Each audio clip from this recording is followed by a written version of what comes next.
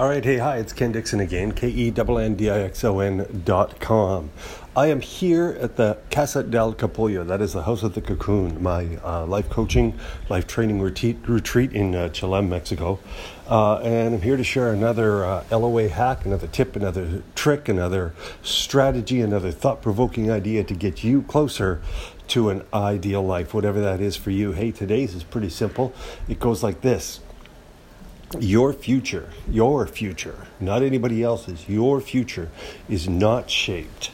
It's not shaped by where you have been or even where you are now. Your future is shaped by the vision you have of where you're headed. Now, where you're headed could be actual physical location. It could be just a goal that you have. It could be something you want to achieve. It could be an experience you want to have. But your future is shaped. Your future is shaped by the vision that you have.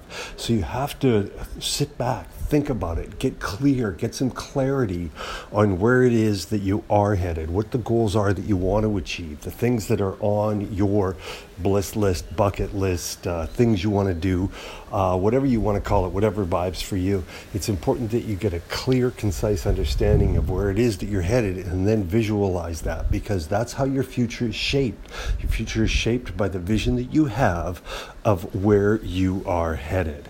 So you got to give that some thought. You got to get some clarity on that, and then you've got to give it a lot of attention, energy, and focus in order that you can bring that, manifest that for yourself. Again, I'm not just talking about monetary goals. I'm talking about experiences. I'm talking about relationships. I'm talking about people in your life. I'm talking about whatever it is that vibes for you, whatever makes you feel good, because that's ultimately what we're looking for here, is the ideal life, and making sure that whatever is happening to you is ideal for you.